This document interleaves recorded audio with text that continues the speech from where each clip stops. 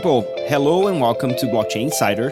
I'm Mauricio Magaldi, Global Strategy Director for Crypto at 11FS. This is episode 181, and I'm joined by my amazing co-host, Kai Sheffield, Head of Crypto at Visa. How are you doing today, Kai?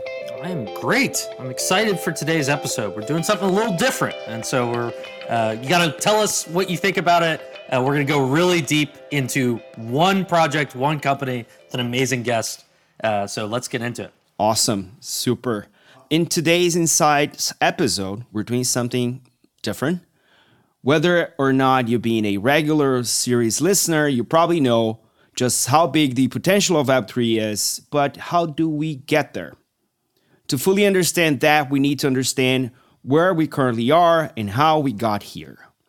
That's where Web 2.5 comes in.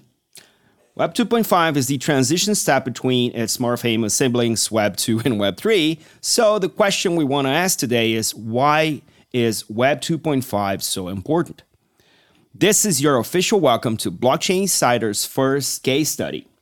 There are a handful of companies playing pivotal roles in Web 2.5, and we're lucky to be joined by one of those key players today. We'll be hearing a lot more about them in this show, but in short, Wallet Connect was created by Pedro Gomez in 2018 and has grown to become a leading wallet infrastructure in the Web3 ecosystem. Founded with the mission to connect Web3 devices, Wallet Connect establishes an end-to-end encrypted connection between a wallet and an app, enabling the wallet user to securely interact with the app and carry out transactions, such as transaction signing and token authentication. Today, they're joining us on this journey of exploration into the world of Web 2.5. So welcome to the show, Will White, COO at Wallet Connect. How are you doing today? It's amazing to have you with us. Thank you very much. It's a very nice introduction. It's great to see you. I'm here in New York, and nice to be across London, New York, and SF. Is that where you are, Kai? That's right. So yeah, lovely to be here. Looking forward to it. Awesome. Good. So before we dive in, just as a reminder to the listeners, the views or opinions of our panel are their own and don't necessarily reflect those of the companies they're representing. And as always, nothing we say should be taken as tax, financial, or legal advice. So go do your own research. So let's get started. So let's start off with some 101 on Web 2.5 so we kind of get a sense of where we started. We did cover recently some parts of Web 3 on an Insight show. So if you haven't listened to that, go and stop now, go back and then listen to that and come back here. But Will, what is your take on the current state of Web 2.5? What is the actual difference when we kind of allude to that? And what we have to think about when we say, well, this is not yet Web 3, it's Web 2.5? I mean, fundamentally, I think it's a Web 2 business, i.e. a non-crypto native business that is choosing to embrace crypto. I mean, I think absolute baseline, that's how I think of it, right? And so I don't think there's businesses setting out particularly to be Web 2.5. You're either setting out as a Web 3 business or your Web 2 business trying to embrace crypto. But that is where I would put it. I know that sounds like a really obvious thing to say, but I think it's whether those businesses that are incumbent can succeed in a world where crypto is dominant, which even in a bear market, I still believe it will be. Good point there. It's starting off with Web 2 and moving towards Web 3 or whatever we're going to call it at the end. What does that bridge look like? Is there like a recipe for that to work? We're still not there. Is this still something that is related to mostly infrastructure rather than applications or vice versa? What is your take on that? I mean, I always think to try and compare it with what's happened before, right? So if we use two businesses that I always think are good examples of embracing new technology correctly, the classic would be Netflix, send DVDs, and then one day you're using cloud technology gets to cloud infrastructures to such an extent that you can actually stream videos. Or, bluntly, Apple is an absolute classic example, a business that I think was formed in the early 70s, and is now the most dominant business in the world and has managed to embrace the internet, mobile, and different platforms, right? So I think there's a risk always in crypto and Web3 to think of ourselves as this sort of brand new thing that nobody's ever seen before. And it's a new way to do certain things, right? And I'm just going to qualify this whole conversation up front from a Wallet Connect perspective. My past is very much in banking and fintech and payments. So I always have a slight risk of like looking at Wallet Connect through that lens. I think Web3 is broader because there's identity and other areas, but that is where I'm going to look here. So if I look at this space, like the question comes, well, what is actually being done that's novel in Web3, and how can existing businesses, take advantage of that to enhance what they're doing, to increase their reach, get to places that they weren't before, and on the more negative side, what parts of their businesses are hugely at risk if they don't embrace this stuff. It seems like it's almost like businesses adapting to a new consumer interaction model, where if you were a non-internet business, and the internet comes around, you have to create a website. There are new ways that consumers are interacting with you on the website than they were when they were calling you. And then mobile comes around and smartphones. You have to create an app. Now there are new ways consumers can interact with you in an app than they couldn't before. And now it feels like that next step is really around wallets, that there are consumers who have wallets. Now there are some today. You could argue that there will be many more over time. And so as a business, whether or not you're in financial services or social media or commerce, how do you adapt to this consumer interaction model where people show up to you with a wallet? And that seems like, it's kind of small today, but all of the possibilities that enables of different types of interactions you can have when someone brings a wallet to you, it could be as fundamental as when someone now has a mobile app, when you have their location, when someone now has a website. And so it's just another evolution of those interaction models. Right. And people are turning up with a wallet in which they've got personally identifiable information. They've got a record of what they've done, and they've probably got something that's worth. They've got an asset, right? And they're suddenly showing up and saying, I want to use this in a particular way. And I think, the way, I think we'll get down to this later in the show, but I think that there's so many things going on Web3. You kind of have to select the areas that are currently like really showing genuine innovation, and some of that is we're seeing almost a classic example of a long tail.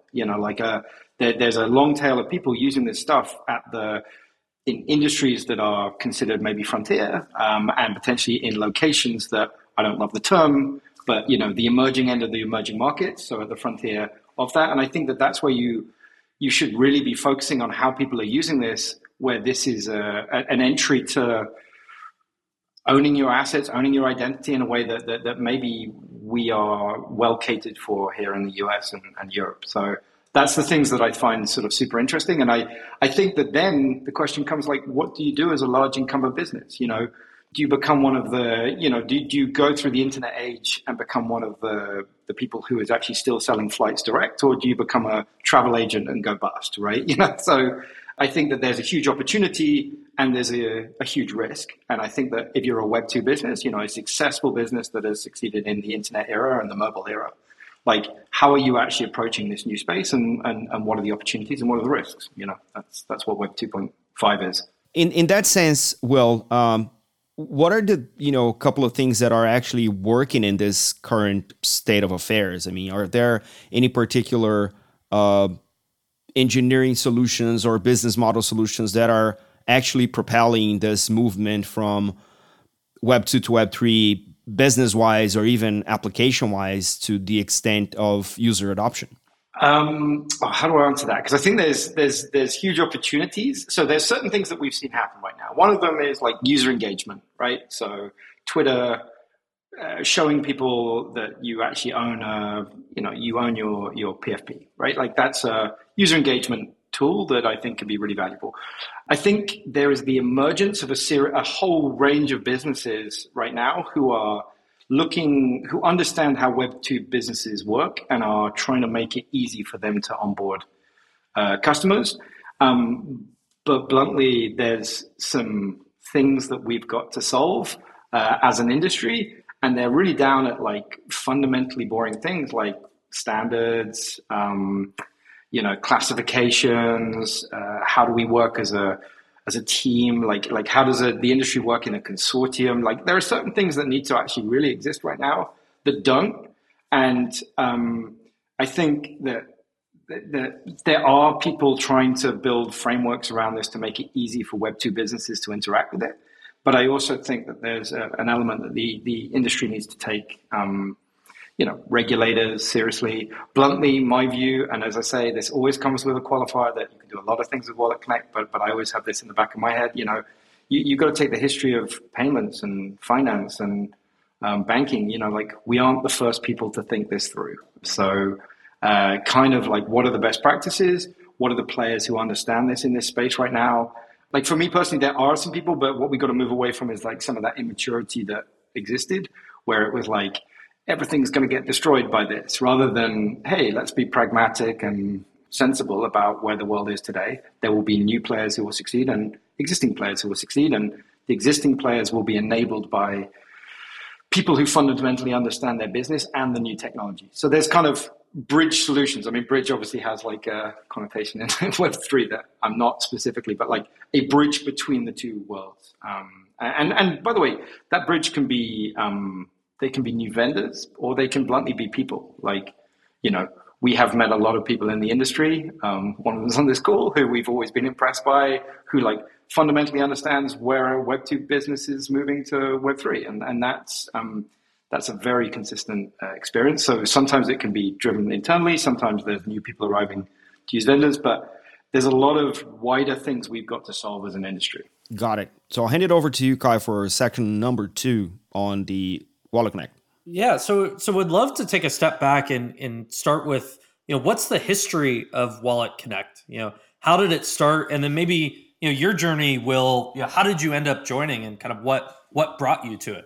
So my history, I'll start with that because it actually intersects with the founder of the business. So my history with crypto started in 2013. I had a very regular career and dealing with insolvent businesses in the finance space.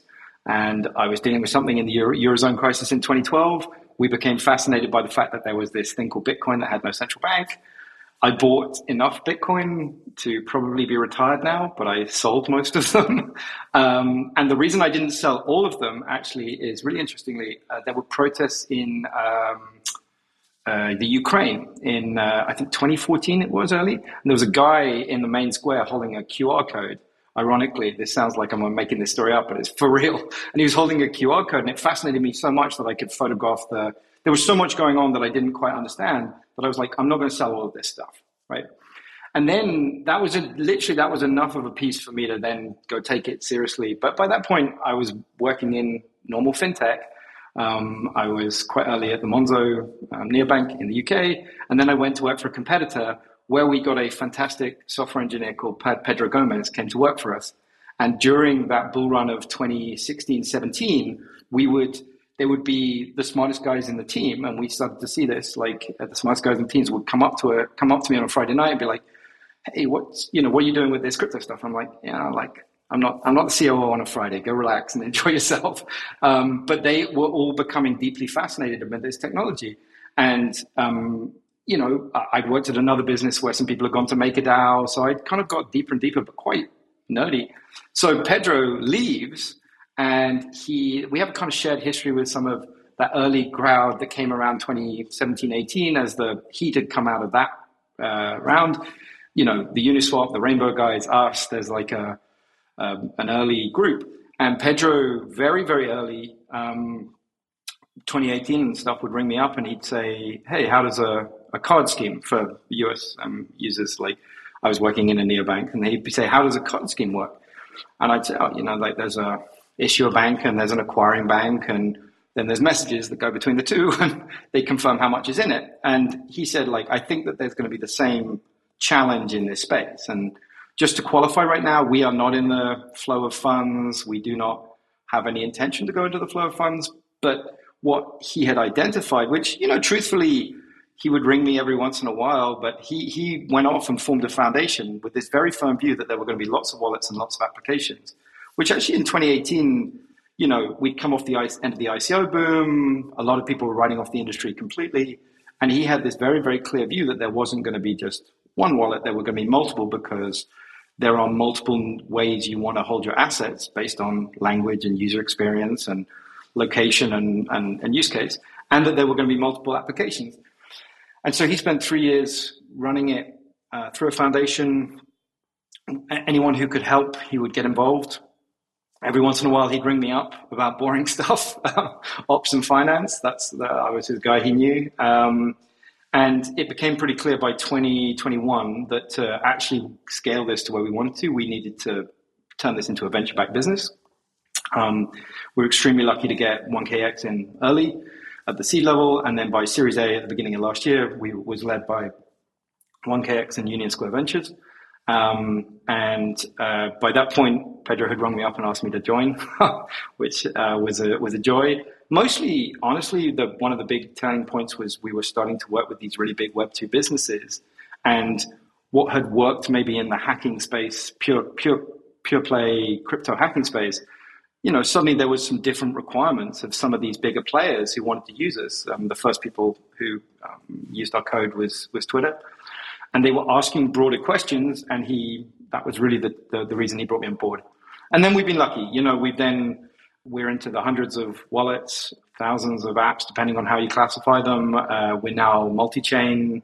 And I think if you want to really understand what we were trying to, what the business is trying to solve, I think there was a view at one point that every wallet would have to connect to every app. And that was the view of but if you actually think about it, like, at the risk of always framing it in old school finance terms, that's the equivalent of going to buy a coffee and finding out that you've got to directly link your entire Bank of America or Chase account just to buy a coffee. Or if you don't have one of those, go back across the street to the branch, get a account, come back and buy it, which would be, crazy concept if you actually think about it. Like we are extremely used to, in the non-Web3 world, being able to come through parties that are either Visa or Plaid or any number of these people. And just to be clear, all we do is connect the wallet and apps. I was going to say, for people who haven't used it, can you talk about kind of what was it at the beginning? How did it work? And then how does it work now as you've built this like two-sided network with wallets on one side and applications on the other? And like, what's an example that, someone who's never used the product before, it's easy for them to understand? Yeah, I mean, it's, go onto any application, the Wallet Connect symbol will be there. There's a QR code, it's remote, you're remotely connecting your wallet to the application and signing it remotely, right? Rather than directly connecting within the browser or within the application, you're giving someone the ability to remotely connect their wallet to the application. As simple as that, and sign the send the message and sign the transaction that needs to occur. Simple as that. What that then led to is us to look at what else you could do in that messaging space. So I think, we've been pretty clear recently that we're trying to move to our, we're moving a lot of people to our V2, and that's giving a lot more functionality.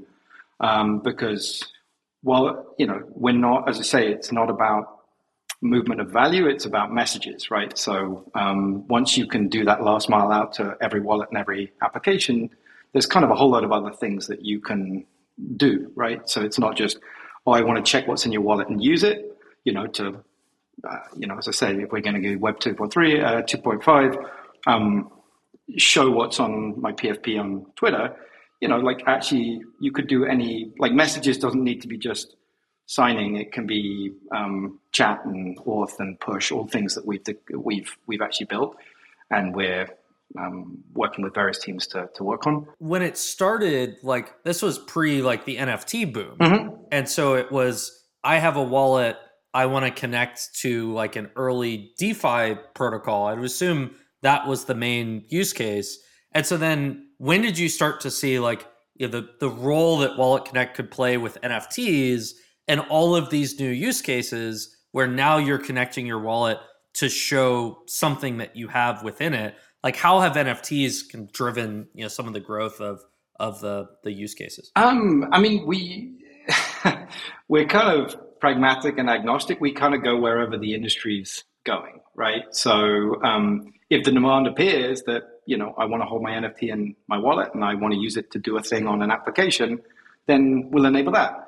If somebody wants to connect their wallet to enable a remittance, then we'll enable that. We're not in the business of choosing that. And where we want to go down the line is, one of the the poor experiences within the NFT space was, you know, once I own that NFT, like I want to actually interact with. It's a membership of a club, right? So actually, we're all very used to Twilio and Intercom and all of these tools that enable you to either inform a customer or interact with a customer. You know, those are things that we need. The reason that Auth is relevant is because you know, sign in with is a very common application in Web2. If you own something within your wallet, you should be able to sign into an application. But we started, as you say, with there will be wallets and they will want to use mostly DeFi applications. Can we remotely connect them? You know, it's literally, we do a very simple thing, which is like literally connect wallets. But if you've built that last mile out, then you give yourself the ability to enable people to build an amazing number of things on top of it. And you mentioned payments as kind of one bucket and remittances. Are there, you know, specific examples of apps or payment flows that you've seen, you know, facilitated by Wallet Connect, even though you're not moving the money? And can you explain that more of like, you know, you're a communication messaging layer, but you're not actually, you know, you're not in the funds flow, you know, in a payment transfer? Yeah, like you know, like we're not Visa. We don't come move the money and settle at the end of the day. That's not what we do. But we enable your wallet to connect to the application.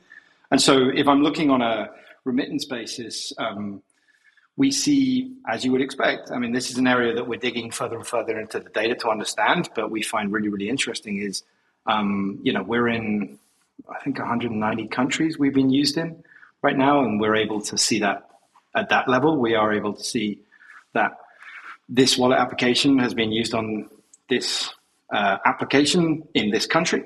And I think that one of the most interesting things we want to understand how closely we're involved in and how we can help facilitate better is, you know, once the remittances get to the other end, like I think that there's a whole load of material right now about people staying within the dollar economy, and that's hugely interesting to us, right? Because if you think about us, we care about the messages, like literally somebody checking, you know, that this wallet is connected to this app. So we want to make sure that, like, for us, we're less involved by like the dollar value of how much is being transacted, because we're not making money off that. Like, that's not what we care about. So if somebody transacts 10 cents in a stable coin, it's a message, same as somebody buying, you know, a $2 million picture of an ape, or potentially somebody sending a push notification. So I think that piece is really, really interesting, right? Like, I think, do we have the complete picture about how we're being used right there? No, because we get used most of it's inbound because it's open source, right? So people come, they use us, and they apply us. But then what we want to figure out is like, where are we seeing the most interactions? And I think that concept of like very tight remittance corridors where people are using stablecoins and then not coming out of the stablecoin the other end is a hugely interesting concept, certainly to myself. And any way that we can help speed that up and facilitate that, we're gonna explore for sure. So you mentioned it's open source, you know, anyone can use it. Mm-hmm. How have you thought about some of the challenges of that? Of like, you know, if anyone can use it, what prevents someone from, you know, creating a malicious website that pretends to be, you know, related to Bored Ape, and then someone connects their wallet and then they drain, you know, the funds there. And as you start to work with enterprises, you know, you mentioned, you know, Twitter, and I think Instagram is the other one. You know, how do you see the product evolving? You know, do they want any wallet connecting to them? Do they want a subset of wallets? Like, where do you see this going, kind of balancing the open source permissionless benefits with, now it's not just in the crypto world, it's mainstream consumers in some of the largest social platforms on the planet? Yeah, this is where I think this is a topic on which I definitely focus a lot, which is kind of like, how do we there's certain things that are just like standard, like technical standards, like that we need to make sure that everything works across like wallets, across chains. Like, we've been definitely looking to make that chain agnostic. One of the concepts that I think is seems pretty clear to me in terms of where the space is going is, as you bring these big brands on, Like, there's no question that the early stuff is around consumer interaction, right? These big incumbent brands want to understand how they can get their consumers to use it more. But pretty quickly, you start to get a conversation where they're basically asking a very fair question, which is, hey, if I've connected to these wallets and to my application, could we enable the movement of value? And at that point, correctly, people want to know, are these wallets what we want to work with? And that's a very fair question, because in the Web 2 world, this is so obvious that actually we just accept it, right? Which is the reason that Visa issues cards to Chase and to Bank of America and to any bank, rather than Walgreens or something issuing a card. Because even if Walgreens has got a card, which I'm sure they do, I'm sure they have a Visa card, on the back it'll say issued by a bank, right? And the point is that what you've got is you've got a classification, and that classification is like, hey, the OCC or a local regulator has said that these people can do a thing, which is look after people's PII, prevent financial crime to the extent that is required by the law, and treat customers fairly. Like, those are the three buckets on which a bank typically is required to operate. And once it has that classification, then any number of people can work with that business rather than a business that doesn't have that classification, right? Which I know sounds like I'm explaining banking at a very rudimentary level, but unless you have a banking classification, so a charter or a license, or you have a payment license that allows you to issue Visa cards, you can't do this stuff. So I think, but then equally, there are payment interactions that you may want to do where, if you stayed completely within just the physical cash economy, that is entirely possible. But you may not be able to pay your rent every month by ACH or wire, or by pull. You can't do any of these things because you can only pay in cash. But there may be completely legitimate reasons why somebody wants to do that aren't by default wrong, right? So I think that what you need almost is, this is just something I've played around with a couple of people, is like almost like a classification, because then the market will decide. So if I'm a huge FTSE 100 or Fortune 500 business and I see a real value in interacting with a wallet because it either increases my customer engagement or potentially I want to involve in the movement of value, I may only want classification A wallets. But at the bottom, there may be classification A to E. But just because you're E should not be default that you are bad, right? Like, there is, just to be clear, in the existing world, just because you choose to interact in cash, you should not be viewed as criminal by default. And that is the same thing that needs to occur here. There are legitimate reasons why people maybe want extreme privacy preserving, but they probably won't be able to interact with a Fortune 500 business, right? Like, do you see what I mean? Like, and that is, so, you know what I mean? Like, if I'm a protester against, a dictatorship around the world, I may have a reason to want to interact like that. And bluntly, I think that we should export American values like that around the world, in the same way that I'm pro the stable coins exporting the economy. Like, I do think that should occur. But with that wallet, if you have an E-classification wallet, say, you can't probably deal with an app that is only going to accept A-grade wallets, which, by the way, is not a thing that Wallet Connect does not want to create these classifications. We do not want to be we have zero interest in being that arbitrary. We have to remain agnostic and, pragmatic as a business, but we as an industry have to come together and work effectively with regulators around the world. And one of the reasons, and then I'll stop my huge monologue, but one of the reasons that I do think that we need to think about this is there are some really interesting interactions right now where regulators are coming together. But the truth is, you do need to take DC, Brussels, London, New Delhi, Singapore, probably those regulators really get copied around the world. You need to take them seriously individually. But this is a global industry already right now. So we kind of have got to figure out the technical standards, the compliance standards, and potentially the classifications in some kind of a industry-wide way that we can then maturely take back to regulators who will accept it. Yeah, it's super interesting that just as the barrier to entry for building a wallet is super low, you're going to have hundreds of wallets across the world that take very different approaches to security and compliance. And so enabling some level of governance of how an enterprise can choose which ones they interact with. So there are a lot of things to think through there. Yeah. Quick break now, and we'll be right back. This episode is brought to you by Visa, one of the world's leaders in digital payments. Crypto has opened up a new world of possibilities, and Visa's helping everyone take part. Consumers can now enjoy the freedom and flexibility of using their Visa crypto link cards for everyday purchases at millions of Visa accepting merchant locations around the world. Join us in this new money movement. Learn more at visa.com/crypto. Hello and welcome LFG people to FinTech Insider, Blockchain Insider, 11FS Spotlight, 11FS Explores, Open Mic Night, After Dark. Through our podcasts, videos, newsletters, and live events, we have a direct line to a truly global fintech community. So if you're looking to sponsor and collaborate on content that connects with everybody from fintech beginners to the biggest VCs, then chat to our team at sponsors@11fs.com or visit 11fs.com to find out more. Long live the community.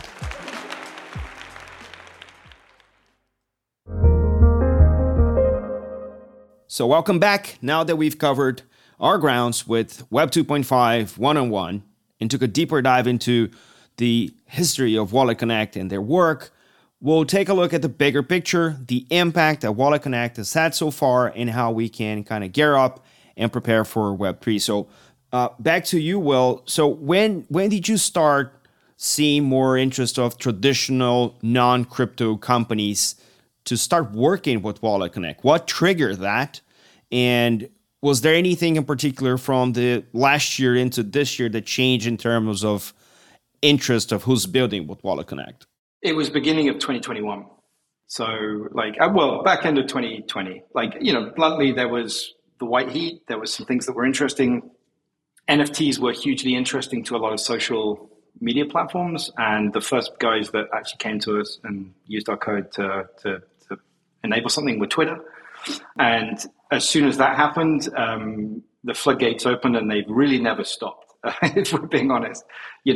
As soon as people were trying to figure out how are these guys connecting wallets and then enabling people to show their PFP, we then got inflows from who you'd expect. And then various businesses. And honestly, it just hasn't stopped since then. We get any number of Web2 businesses come to us with incredibly intelligent, informed teams. I would say in the middle of last year, they were probably our most informed conversations. And that's not to be we love the community we've come from and the rest of it, but I think there was just such white noise as the industry was struggling with the end of that bull run. But we would meet these teams. And an interesting thing is we've spotted is that even with all of the layoffs in technology, we're not seeing these teams cut down to zero. We're sometimes seeing them a little tighter, but we're seeing them continue to engage. So yeah, it was last year. And to answer your question, how has it changed? We've never been busier with inbound. And that's, we're not naive that may change one day, but yeah, there's any number of people will come to us wanting to use us, test us in a funny kind of way. The bear market gives people permission to prototype stuff that is genuinely valuable, start to ask genuinely important questions about stuff we were talking about before the break.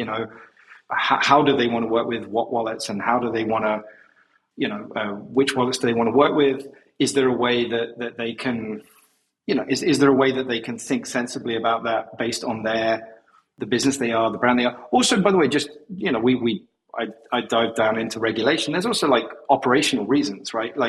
We absolutely think there'll be a flourishing of wallets in different languages, different user experiences. If people don't believe that's the case, they've probably never spent time on WeChat. I just sort of think that I think a lot of people, it's very, very easy to sit in US or Europe and be like, hey, sure, there'll be a winner takes all, but open your bank app and ask someone who's got WeChat on their phone. And it's consumers around the world have different needs. And we don't see a reason why there won't be the same diversity in wallets that we've seen diversity in bank and interactions because it's where you trust your PII, where you trust your assets. But that then comes the question: if I'm if I'm in a particular country, I probably want to think sensibly about which wallets I promote from a commercial reason or for a logical reason before we get to any number of those sort of theoreticals that I was throwing out. And I would love, by the way, if anyone's listening to this, I would always happy to talk to a regulator or a team that's figuring out a consortium or a way to think this through. We don't want to do it from scratch, but yeah, like that's what we think. Like if as people come into this, like in different countries, this is being used all over the world at the same time by different projects, they're going to have different need. A gaming application in Korea is going to be different to a remittance company in Ghana or London. How are enterprises thinking about the type of customer that they're targeting with the products that they're building here? Because it seems like today it's very much like, I would say, a crypto native customer base. If you show Wallet Connect, you click on it, it's MetaMask, it's Trust Wallet, and you're kind of assuming, customers already have it. But what if they don't? When you have a large enterprise brand and there is no wallet that the consumer already has, are you seeing them send customers to say, oh, go download MetaMask or go download something? Like, how does that wallet landscape evolve when you have mainstream consumers showing up to a PFP feature and they haven't set up a wallet in the first place? And what does that opportunity look like? That's thanks for the difficult question, Kai. The answer is because we always have to navigate this stuff, and it always sounds like I'm being a little political, but like we always have to remain agnostic and pragmatic about where the industry is going. But look, like we are not gonna. This crypto industry is not gonna succeed unless we bring on the no coiners, right? Like it's just not. Like the no coiners should not be an insult. It should be which of those no coiners are early majority and which of them are laggards or whichever the bell curve is, right? And there are a series of technologies like MPC that we've seen touted. I think that they are hugely interesting on how that will play out. But fundamentally, you name the right problem. Like the right problem is like, how do we get everyone onto this, right? And that's what made the Starbucks interaction with Polygon so interesting, is because Starbucks is famous for bringing. I mean, Starbucks is arguably the reason the neobank industry existed, because they did such an amazing job with their rewards program that it actually built a lot of the prepaid infrastructure, right? Up to a point. And so the same thing is interesting now, is like, how are we going to bring these people on? And I think it sometimes comes down to a raw technology question, but some of it is actually also about what are the consumers going to accept? Like if you will spend, like all of us, we're going to send 20 emails today or more, and we still write them like letters, We may have changed dear to hey or hi, and we still say best or best regards and your name. But we've accepted the @ symbol and stuff. So we accept certain elements of it that still look like a letter, but certain bits of it we just accepted. So I think almost everyone is agreed in the industry that the seed phrase concept is clunky and difficult to see scaling to the next billion and the billion after that. But what the winner will look like in that space, I'm not going to predict, but we know that there will be a winner. If that makes a sense, like there is going to be a way that you have to bring, people who don't have wallets into this space, and they need to feel safe and comfortable with that concept. And if we don't, like we're just going to become a fringe hobbyist industry for the rest of our existence. And I don't think that is valuable to anyone. It sounds like you have been listening to Blockchain Insider, because we've been talking about this, and we're not all going to be the gens. And it's a much bigger industry if we can invite the non-degen population to take part on this. And that kind of is an interesting segue to the next question is, what are the personas that Wallet Connect is solving for? And what are the pain points that are most prominently being solved when thinking about those personas? I'm thinking obviously a user of a wallet, but there's also a developer population that uses Wallet Connect to build upon. So is there any other persona that we can think of, and what are the key pain points Wallet Connect solving for them? Yeah, so we're always like, we are a B2B to C organization, right? Like, so we have a we have a user base that is the software engineers who are hacking away on some brand new project.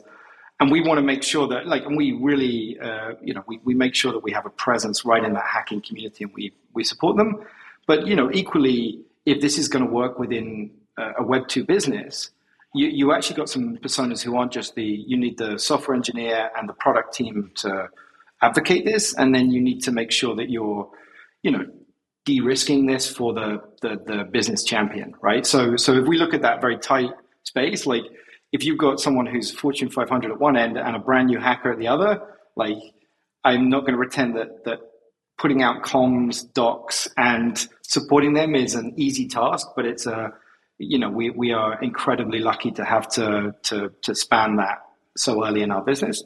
I think in terms of who the end user, who our users are, I think they're who you'd expect right now, but who are they going to be, right?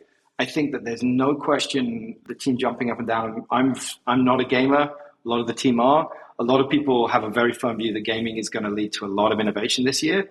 So if Wallet Connect fails to meet the needs of that industry, then we've got a challenge, right? And actually some of the needs of that industry may be much more down at like the messaging layer, like actual text messaging layer, like push and chat. And how can we enable others to build with that direct, or someone else to build an interaction on top of it that is like, we care about message volume. So if someone else can build an abstraction layer that's more effective to distribute that, then so be it.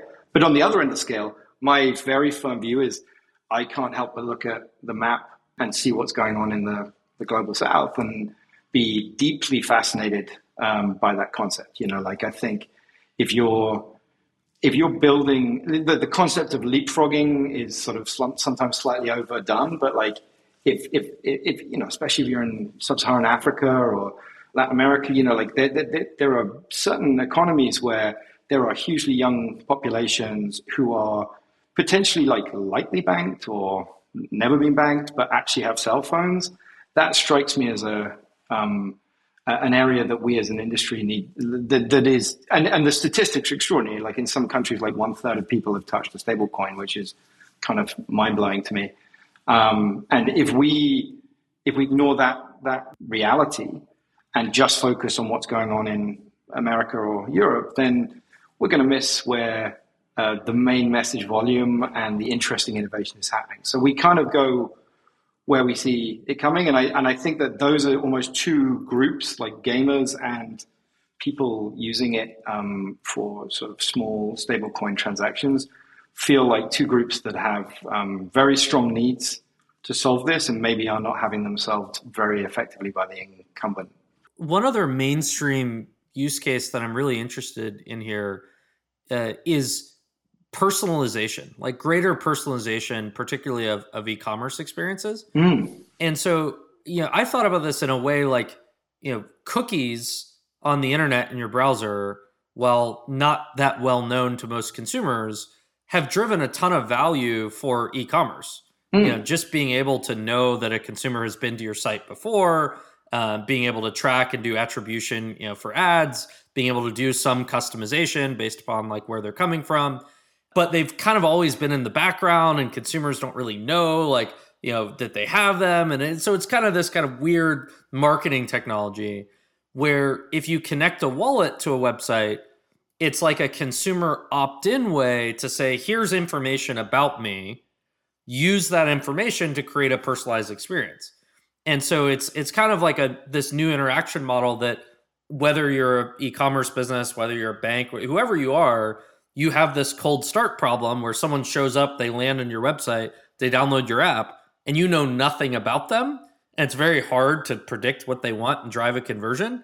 If we live in a world where a bunch of people have wallets and they have a bunch of assets and activity in those wallets, and you give them a reason to connect a wallet to that site, now the question is kind of what can you do with that data and that information?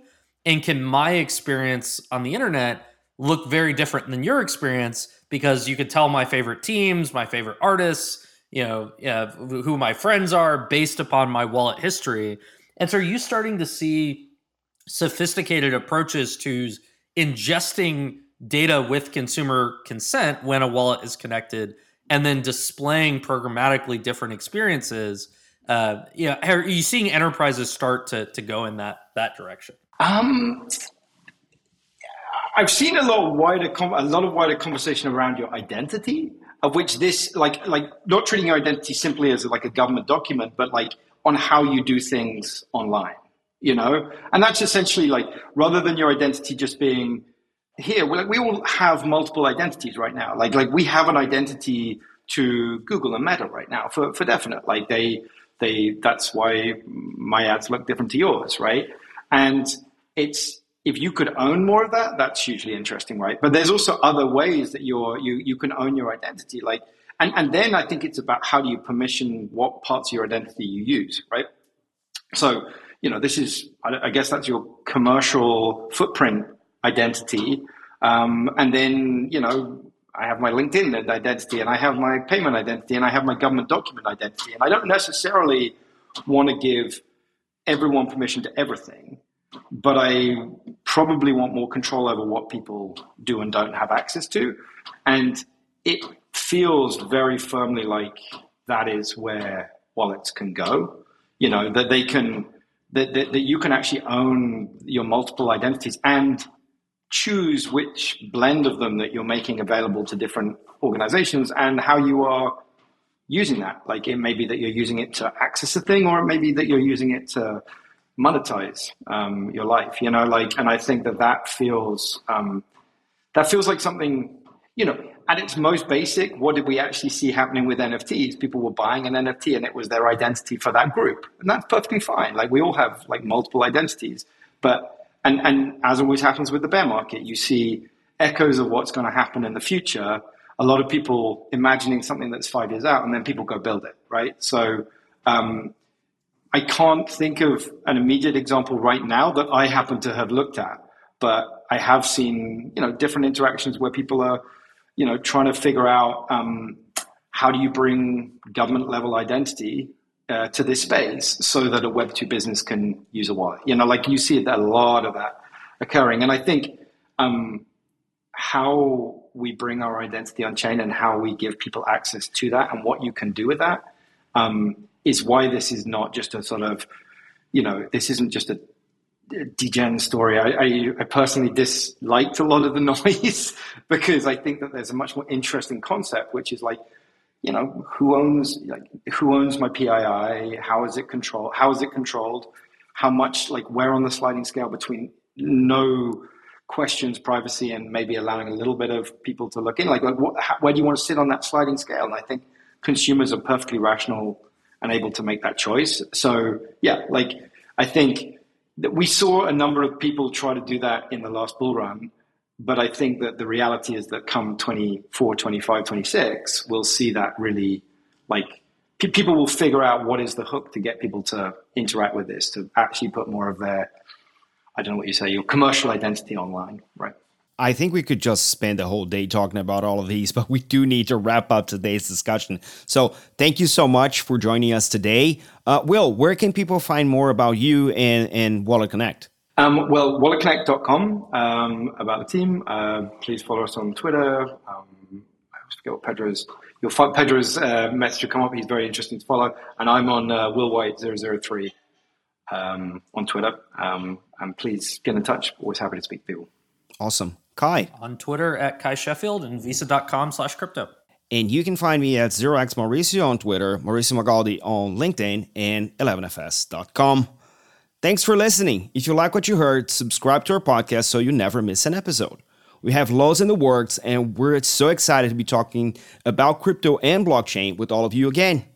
If you can't wait until the next episode, take a look at the many previous episodes and get yourself properly immersed in the world of crypto. And if you really love it, please leave us a review. It helps us to make it better and helps other people find the show. As always, if you want to join the conversation, find us on social media. Just search for 11FS or Blockchain Insider or email us at podcasts@11fs.com. This is all for today. Stay rare, stay weird. LFG.